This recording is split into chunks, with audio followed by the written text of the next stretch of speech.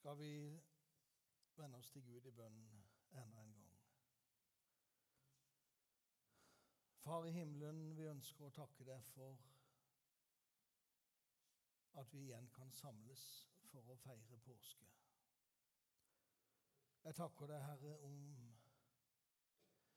for den store rikdom som ligger i evangeliet. At det handler ikke på hva vi kan få til, men hva du gjorde for oss. Takk, Jesus, at du gikk hele veien. Og takk akkurat som vi hørte så fantastiske sangen som fikk møte det helt på slutten av sitt liv. Så har vi fått møte deg, Jesus, som frelser i våre liv. Jeg ber deg, Gud, om at du skal velsigne ditt ord, og at det skal bli til velsignelse i Jesu navn. Amen. Jesu påske begynte ikke i Jerusalem for 2000 år siden. Den begynte i himmelen, i Guds eget råd, i tidens morgen, før verdens grunnvoll ble lagt. Påskeuken i Jerusalem, den har vært gjemt i Guds hjerte fra evighet.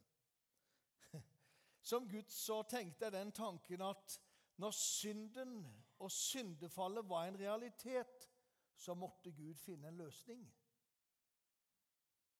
Men Gud hadde en tanke i evighet om å sammenfatte alt i Kristus, alt i himmel og på jord, sier Paulus i Efeserne 10. Påskeuka, den har vært gjemt i Guds hjerte før han la ned grunnsteinen for den jord vi bor og lever på. Og derfor er det for oss en reise inn i Bibelen et privilegium å gjøre i påska. For et år siden så fikk jeg sammen med Hege, kona mi, gleden av å gå i Jerusalems gater med Bibelens profetier som kart og med apostlene som guide. Det var en fantastisk opplevelse. Da kunne vi nå både 2 og 3 møter i løpet av en dag. Og langfredag for et år siden så varte kveldsmøtet 5,5 timer. Det ble ikke fullt så langt i kveld. Men det var en veldig flott opplevelse. Å gå i fotsporen til Jesus, som kalles Skriftenes Messias. Jesus sier at Skriftene, altså Jesu Bibel, det var jo loven, profetene og Skriftene, det som er vårt gamle testamente. Og i alt som Jesus foretok seg, så var Bibelen og Skriften den grunnen han handlet på. Dette er viktig for meg å understreke. Den siste dagen før Jesus korsfestes, og den første oppstandelsesdagen, så henviser Jesus til mer enn 30 skriftsteder i det gamle testamentet. Og i tillegg så kan du lese i evangeliene flere henvisninger fra apostlene, som de 4 evangelistene nevner. Og vi skal være klar over at Jesus han gjorde ikke det minste for å unngå døden. Han visste at han var kommet for å dø, og når tiden var inne, skulle han sammenfatte alt i sitt liv. Derfor sendte han ikke bud på forsterkninger i form av legioner og engler, men han ga seg selv over i Getsemane. For så sier han, men hvordan skulle da Skriften oppfylles? De som sier at dette må skje. Derfor ble det sånn. Jesus kjente ordet, Guds evige ord, ned til den minste detalj. Så da Jesus gikk til korset, så var det som han hadde loven, profetene og skriftene med seg. Da han ble lagt i graven, så fulgte de samme skriftene og loven med han. Og da han sto opp igjen fra graven den 3. dagen, var det fremdeles med loven og profetene og skriftene i hånden. Men alt dette skjedde for at profetiene skulle oppfylles, leser vi. Derfor er det bibelske vitnesbyrdet om Jesus som Messias så sterk. Hva var det den romerske offiseren sa ved Jesu kors? Sannelig, denne mannen var Guds sønn.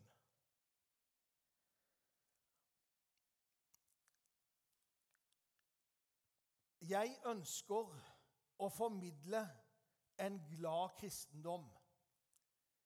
Men hele min oppvekst som gutt hjemme på bedehuset i Grimstad var formet av langfredag. Det var mer smerte og lidelse enn oppstandelse og halleluja. Og det kom nok også til å forme min teologi, men jeg tror i løpet av de 40 årene som er gått, så har jeg klart å også bevege livet over til første påskedag, da døden overvant og livet seiret. Men en kristendom som ikke går veien om Getsemane til Golgata, den er kjøpt på billigsalg. Og der verset som John David leste nå, så ser vi Peter, Jakob og Johannes som forfølger han lengst inn i Getsemane. De hadde i Matteus 17 vært vitne til hans herlighet på fjellet, da han samtalte med Moses og Elia. Hva var samtalen på fjellet? Om den utgang hans liv skulle få i Jerusalem. Var det på Hermon? Hvilket berg var det? Ja, det er mange forslag. Men det var et høyt fjell, og der samtaler de om han. Hva er det for noe? Jo, det er sentrum i vår tro. Den avslutning hans liv skulle få i Jerusalem. Og så leste John David her i bibelverset for oss om hvordan han kjente smerten og dødens bråd pinte ham. Og jeg sier at all verdens forbannelse ble lagt på Jesus Kristus denne natt. Johannes spør i kapittel 8, hvem av dere kan overbevise meg om synd? I 2011-oversettelsen så står det, kan noen av dere påvise at jeg har syndet? Det var Jesus som står i møte. Nei, synden ble lagt på ham denne natt i Getsemane. Og derfor sier Bibelen i 1. Peter brev, han bar våre synder på sitt legeme opp på korstreet, så vi skulle dø bort fra synden og leve for rettferden, og ved hans sår har vi fått legedom. Hør hva jeg sier. Her står vår teologi fjellstøtt. Vi rikker ikke så en millimeter. Han bar våre synder opp på korstreet for at vi skulle dø bort fra synden og leve for rettferdigheten. Det livet du og vi lever i dag i troen på Jesus, gjør vi på grunn av det han gjorde for oss, og derfor feirer vi påske med så stor takknemlighet. Og John David, jeg lurte på om de på Bjopek hadde hjulpet med et lite halleluja-rop her i kveld. For det var som en sa til meg i Arendal Misjonskirke straks etter jeg var kommet, og jeg tenkte, jo, sier han, vi er nok så karismatiske, men vi sier halleluja inni oss. Ja vel, la fare la gå, da si et høyt halleluja inni det. Men det var ikke piskeslaget som var det verste for Jesus.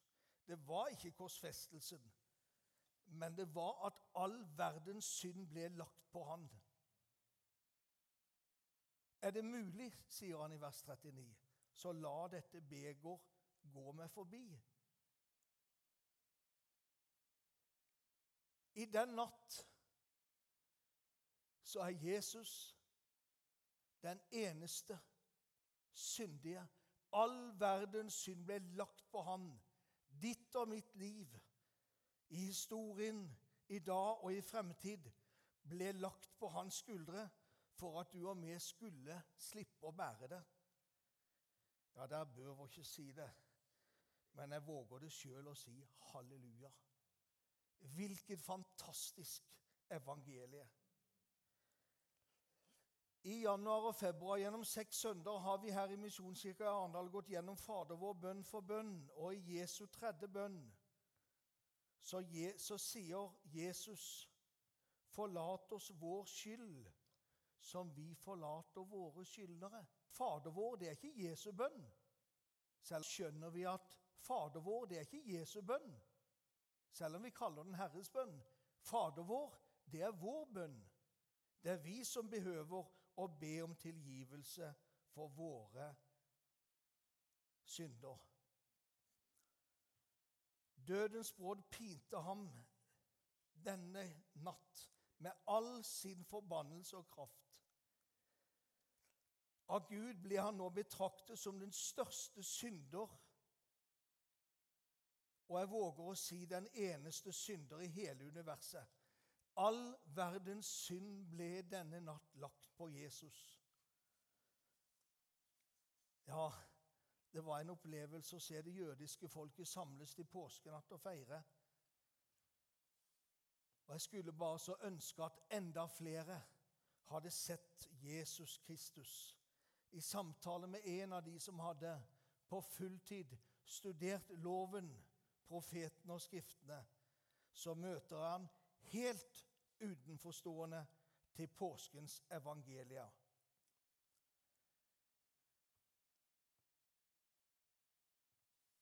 Jeg har en prekenopplevelse fra 1981.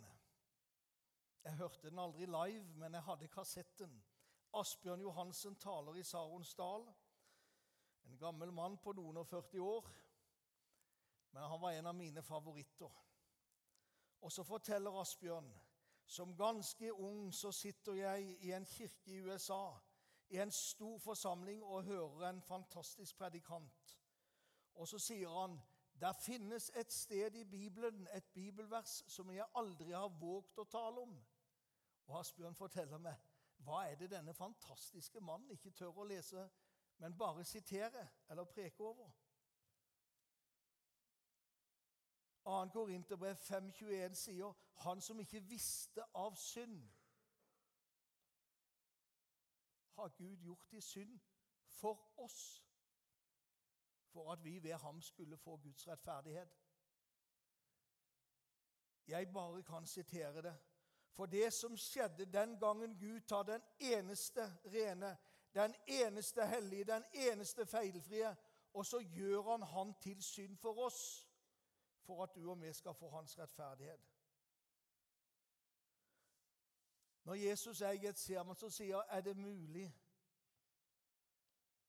Så ta dette beger fra meg. Finnes det noen annen måte, Gud, at du kan frelse verden på, så gjør det. Men ikke som jeg, men som du vil. Og i Gjermund så ble det en gang for alle gjort kjent og klart at synden ikke kunne sones på noe annet vis enn at Guds sønn tok den på seg. På korset så blir han en soning for våre synder. Og likevel så ber han, er det mulig? Og jeg tenker at den bønnen åpenbarer hans menneskelighet. Ble han bønnhørt? Ja. Men slik som Gud ville, og så får han kraft til å bære Guds nei. Disiplenes bønn, som Jesus lærte deg, er jo et veldig sterk manifestasjon av det. Det står om Jesus at han ble kastet seg ned til jorden. Har du lest Salme 22? Ta deg tid i kveld, før langfredag morgen, ta deg tid i kveld til å lese Salme 22. Det som salmisten står som øyenvitne til korsfestelsen, men jeg er en makk og ikke en mann, spottet av mennesker og foraktet av folk. Og så kan du lese egentlig hele skjærtorsdag natt og langfredag inn i Salme 22. All verdens forbannelse var fylt i de beger som han drakk. Han hadde aldri gjort en syndig gjerning, aldri tenkt en syndig tanke og aldri hatt en syndig følelse. Men den natta i Getsemane,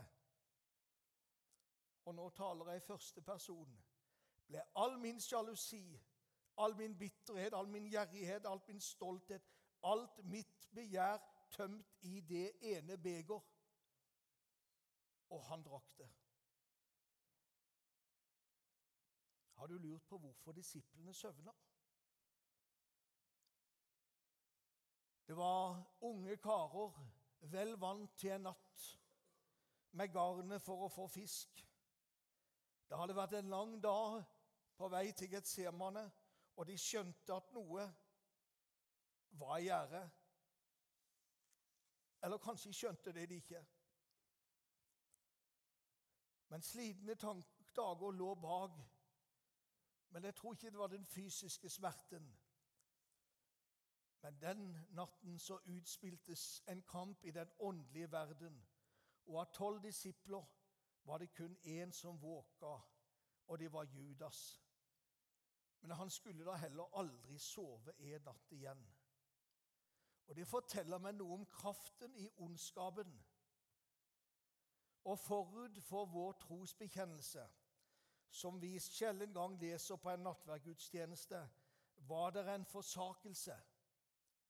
Jeg ringte en prest av meg for ikke lenge siden og sa, leser dere fortsatt, som er en venn av meg, forsakelsen i den norske kirke? Så sier han, ja, vi gjør det på nattverdssøndagene, men den ble stilt frivillig i 1982. Hva sier forsakelsen? Det var en del av min barndom.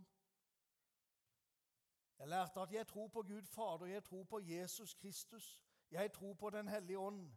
Men forut så sa vi i fjerde kirke, jeg forsaker djevelen og alle hans gjerninger og alt hans vesen. Derfor sier jeg alltid med respekt, du ler ikke av djevelen. Påske i Jerusalem forteller oss at det gjelder liv og død, himmel og helvete, og hvilken makt det finnes i dødsrigets krefter. Gjeldsbrevet som gikk imot oss, sier Paulus, på grunn av lovens bud, det strøk han ut og tok bort da han naglet det til korset. Og så står det, han avvæpnet makten og myndigheten og stilte dem fram til spott og spe, da han triumferte over dem på korset. Det er gledesbudskapet, selv inn i smerten denne natt. Derfor sier Jesus i vers 41, som vi leser, våg og be om at jeg ikke må komme i fristelse.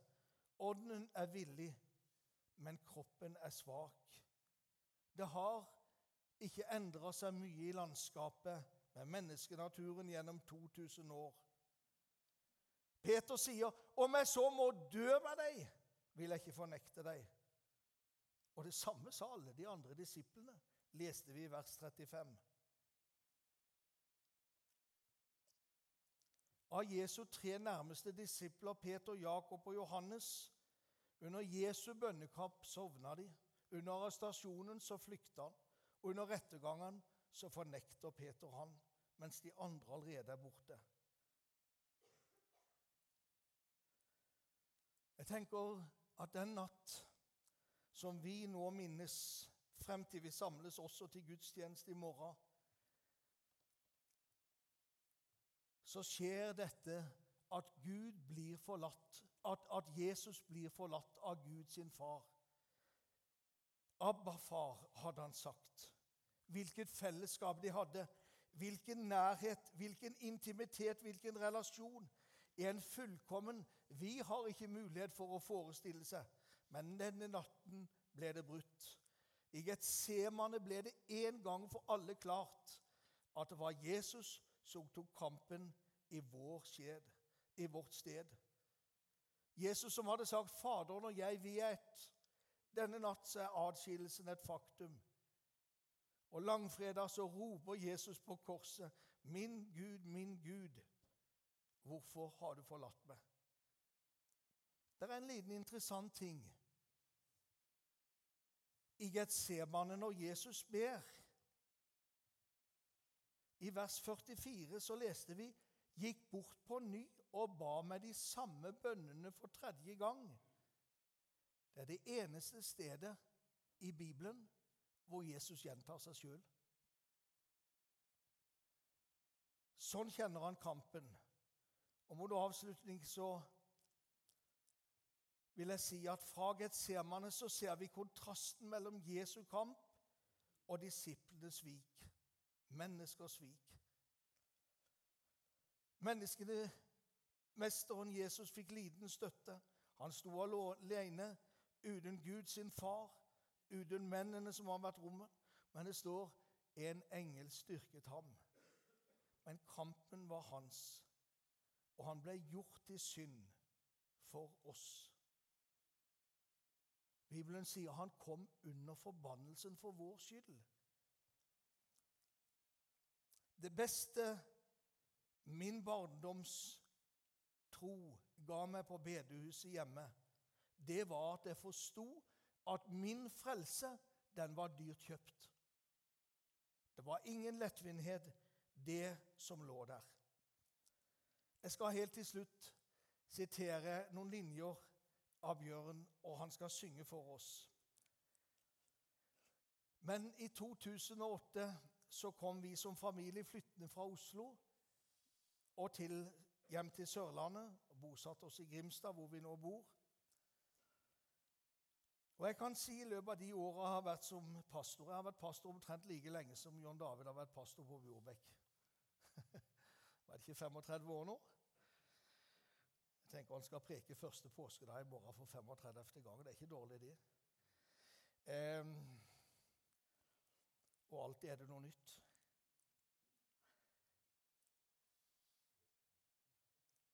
De 14 år i Oslo hadde vært tunge år.